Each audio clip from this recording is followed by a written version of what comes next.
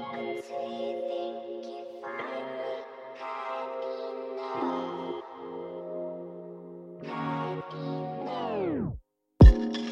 like to introduce you to a girl named Megan, and I hope you like eggs. Yeah, don't you know, 'cause she's bringing home the bacon.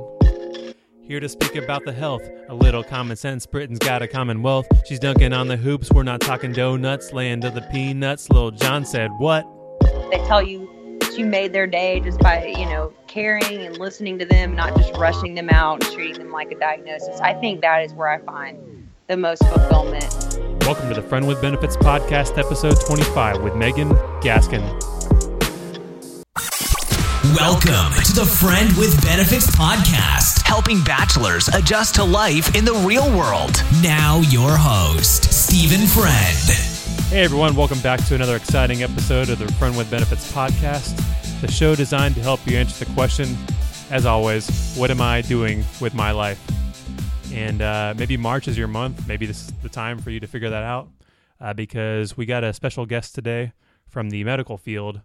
And as you have seen so far, if you've been listening, this is sort of a series where I'm trying to interview different guests from different career fields and give you an idea what might fit best for you depending on the descriptions you hear in these career fields.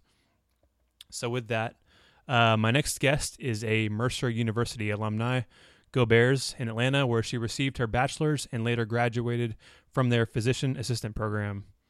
This fluent Spanish speaker has been a provider for the last 2 years in pulmonary and sleep medicine, as well as urgent care, and is also an active volunteer for the South Georgia Migrant Farm Worker Project, providing medical care to migrant farm workers who otherwise would not have received proper medical attention.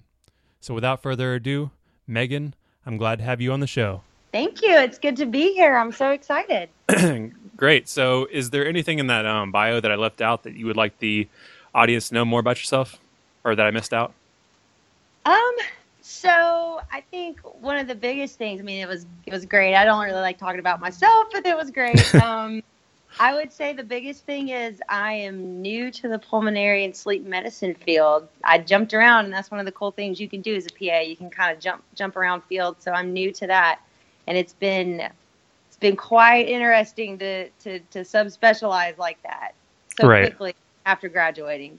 Yeah, so that's cool. I did urgent care before pulmonary and sleep medicine.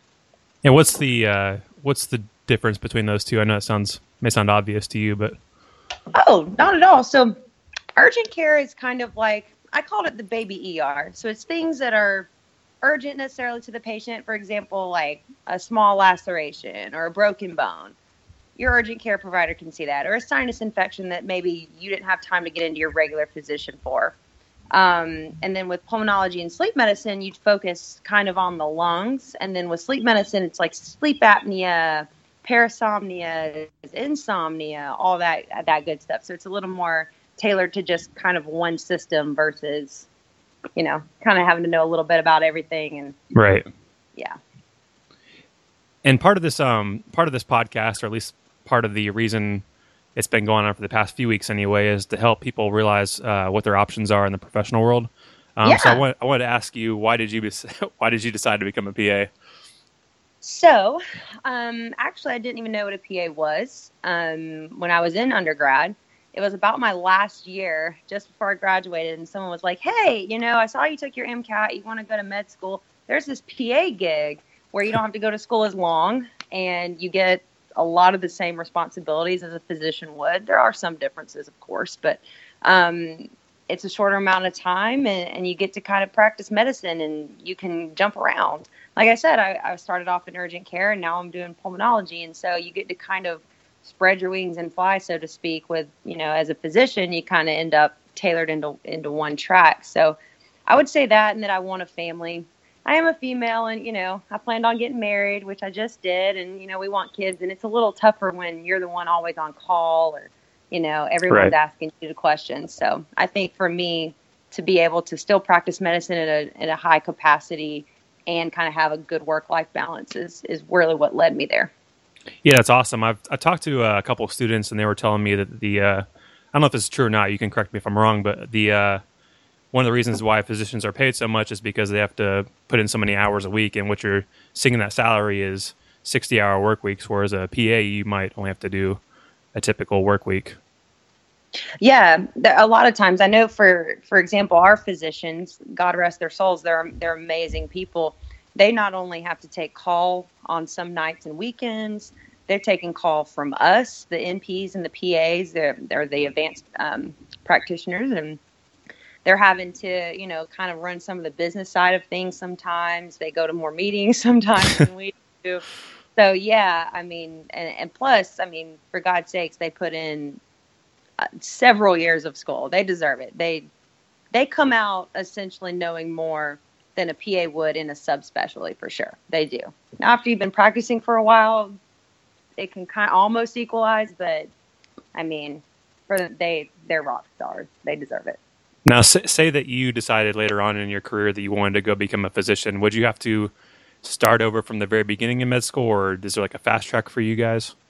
So that has kind of been a big question with people who want to. I think there is one bridge program. I haven't looked into it extensively, but I think you would have to go for at least another couple years versus the 4, since PA school's 2.5. You'd go for like 2 more years, and then you still have to go do residency. And I think with that bridge program, there's only a few fields you can go into. I don't think you're going to be like an orthopedic surgeon out of that program. I think family medicine is a big one they'll let you do, and maybe emergency medicine. Okay. And I think that might be a DO program, Doctor of Osteopathy. To do MD, you would have to kind of start over. You would probably have a head start on your classmates just because you would have been a practicing physician assistant, but you'd still have to go back and take your MCAT and get all that good stuff in there. Yeah, that'd be a really fun process. Oh, yeah. You'd be almost 50 by the time you got done. Yeah, exactly. So, Megan, what do you find the most fulfilling about your work, about being a PA? I mean, the obvious answer is probably saving lives, right? But it's more than that. When you go in, and my population tends to be a little more aged than the general population, just because of working in lungs, and it takes time for your lungs sometimes to develop disease. But I would say just sometimes you're the only person that patient sees for that day, especially the elderly patients. And when they come in and they smile and they tell you that you made their day just by, caring and listening to them, not just rushing them out and treating them like a diagnosis. I think that is where I find the most fulfillment. I go home and that warms my heart, and it kind of overtakes anything else that could have gone wrong that day. Yeah. Yeah, that's awesome. This is kind of a sidetrack, but it's along the same lines. I was listening to a podcast recently. It was about psychology, and it was talking about how everyone wants to become a doctor because that's like the one career field where you're not only paid well, but you're able to like see the effect of what you're doing in front of you. You get that like quick feedback from the person that you're helping. Yeah, absolutely. It's amazing. I know, for example, when I did urgent care, there were things that I could see immediate results from doing things. Sometimes, for example, someone comes in and they're wheezing really bad. You give them a shot of steroids, and their lungs kind of calm down for them a little bit. Things like that, or a nebulizer treatment that opens up their lungs. Things like that. It just makes you feel good that you could take a patient who was probably a little distressed about being ill, and then you can kind of alleviate some of that and kind of calm them down and bring them to a better place. It's a really amazing thing to get bestowed upon someone, to be able to serve others, especially with their lives. I mean, it's the most precious thing you've got, right? Definitely. So, yeah, very cool. So who was this is more specific to you now, who was your superhero growing up, or who influenced you the most, and then why? Probably my dad.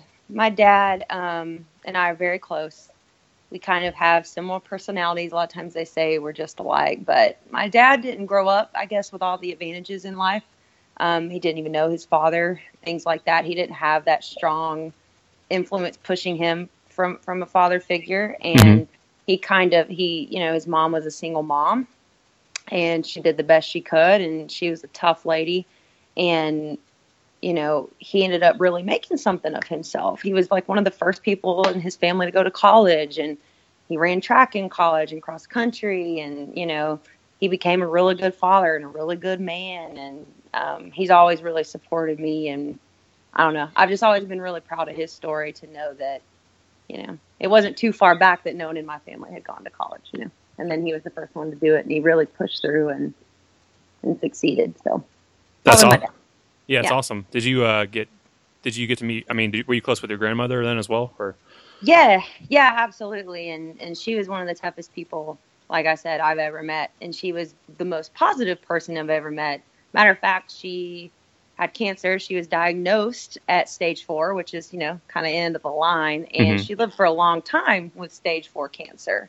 And I really, truly believe, outside of the medicalness of it, it was because she's such a positive person. She inspires a lot of people, or she did, but she still does, to really take life and live it and kind of fight through the tough stuff. Yeah, it sounds like you ran in the family then. That's awesome. Yeah, yeah, absolutely. Let's see. What's the so these are gonna be quick. What's the best piece of financial advice you've ever been given? Financial advice: know there is a future, and you need to plan for it. I would say, because you start making money, and you got out of school, and you're like, man, I finally am making money, and I'm not poor anymore. And then you realize, oh crap, there's taxes and mortgages and kids and all that. So yeah. I would say plan. What's the best piece of relationship advice you've ever been given? Go with your gut. If you know something is wrong, don't overlook it just because you love them. Go with your gut. In the end, it will be right, and you can save yourself a lot of heartache by recognizing that. Does your gut health play at all into that, or does my gut play into health? Does your gut health play into that, like your bacterial flora or whatever? And your I would say if you have a nervous stomach around someone, you should probably take that as a sign. And then, what's the best piece of health advice you've ever been given? Health advice.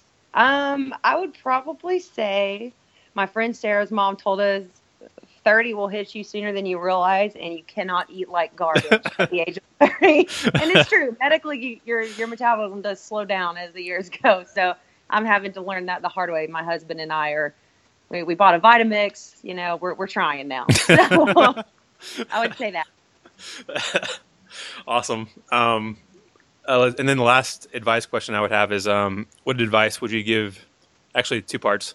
What advice would you give yourself if you were just leaving college now, knowing what you know?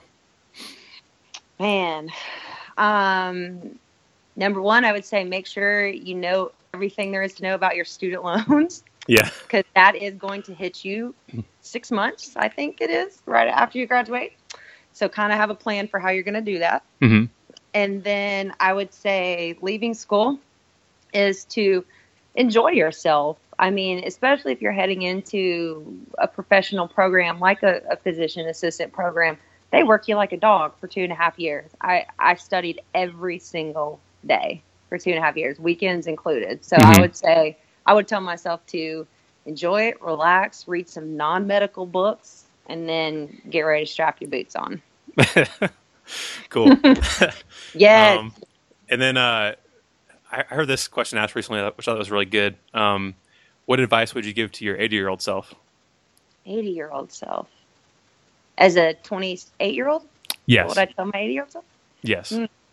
I would say, girl, take the money and run. You and your husband go do something fun, buy all the clothes you want, go to Europe and live your life. I hope me and my husband are getting into stuff at 80. We get into stuff now, so I really hope we're getting into it at 80, because what else do we got to do? You know what I mean? Just keep up that Vitamix and you'll be good.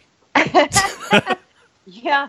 Oh man, the Vitamix. It makes soup, all kinds of stuff. It's really amazing. And the last thing I had is, what project or job is exciting you the most right now? Project or job that's exciting me the most? I would say it's outside of medicine, but the project right now, back to financial advice, is debt. So, and it really does excite me. We came up with this plan to start saving, because it's hard when you're young to save anything. And I don't know, I'm such a nerd that it excites me. We take every $5 bill that we have and that we get back in change if we pay cash, and we put it into a jar and then deposit that in our savings. And it's gone really well. So I know that seems nerdy, but that project. Why did you pick $5? I saw it. I saw this online one day. Someone was saying, yeah, I put away this every $5 bill I got back, and he ended up having like $3,000 at the end of the year or something. And so it works. But now sometimes we put 10s in there and 1s, and so it's helped, especially since tax season came around and surprised me. So yeah. It was nice that we've been saving. So I think that's our big project right now, and it's cool. It's good to pay some things off. Yeah, that does feel good for sure. Mm-hmm. Can you give a plug for yourself so people can reach you if they have more questions? Sure, absolutely. So feel free to reach out with any questions regarding PA school, how to get in, what I did to get those hours you have to have, those patient care hours. It's meganelise.rutherford@gmail.com. And so my middle name is Elise, Megan spelled Megan, just like normal, and Rutherford's RUTHERFORD. So feel free to email me anytime. If I don't respond, it's because I'm drowning in patient chart, but I will get back to you as soon as I can. It just might not be right away. Great. All right. Well, it's been great having you on the show, Megan. I appreciate your time. Steven, it's been awesome. Thank you. Hey, everyone. Thank you so much for listening today to the Friend with Benefits podcast. If you like what you heard, please do me a solid and give a 5-star review on iTunes. And with that, I will see you next week or next month. Have a great one. Thanks. Thank you for listening to the Friend with Benefits podcast. You're darn tootin'.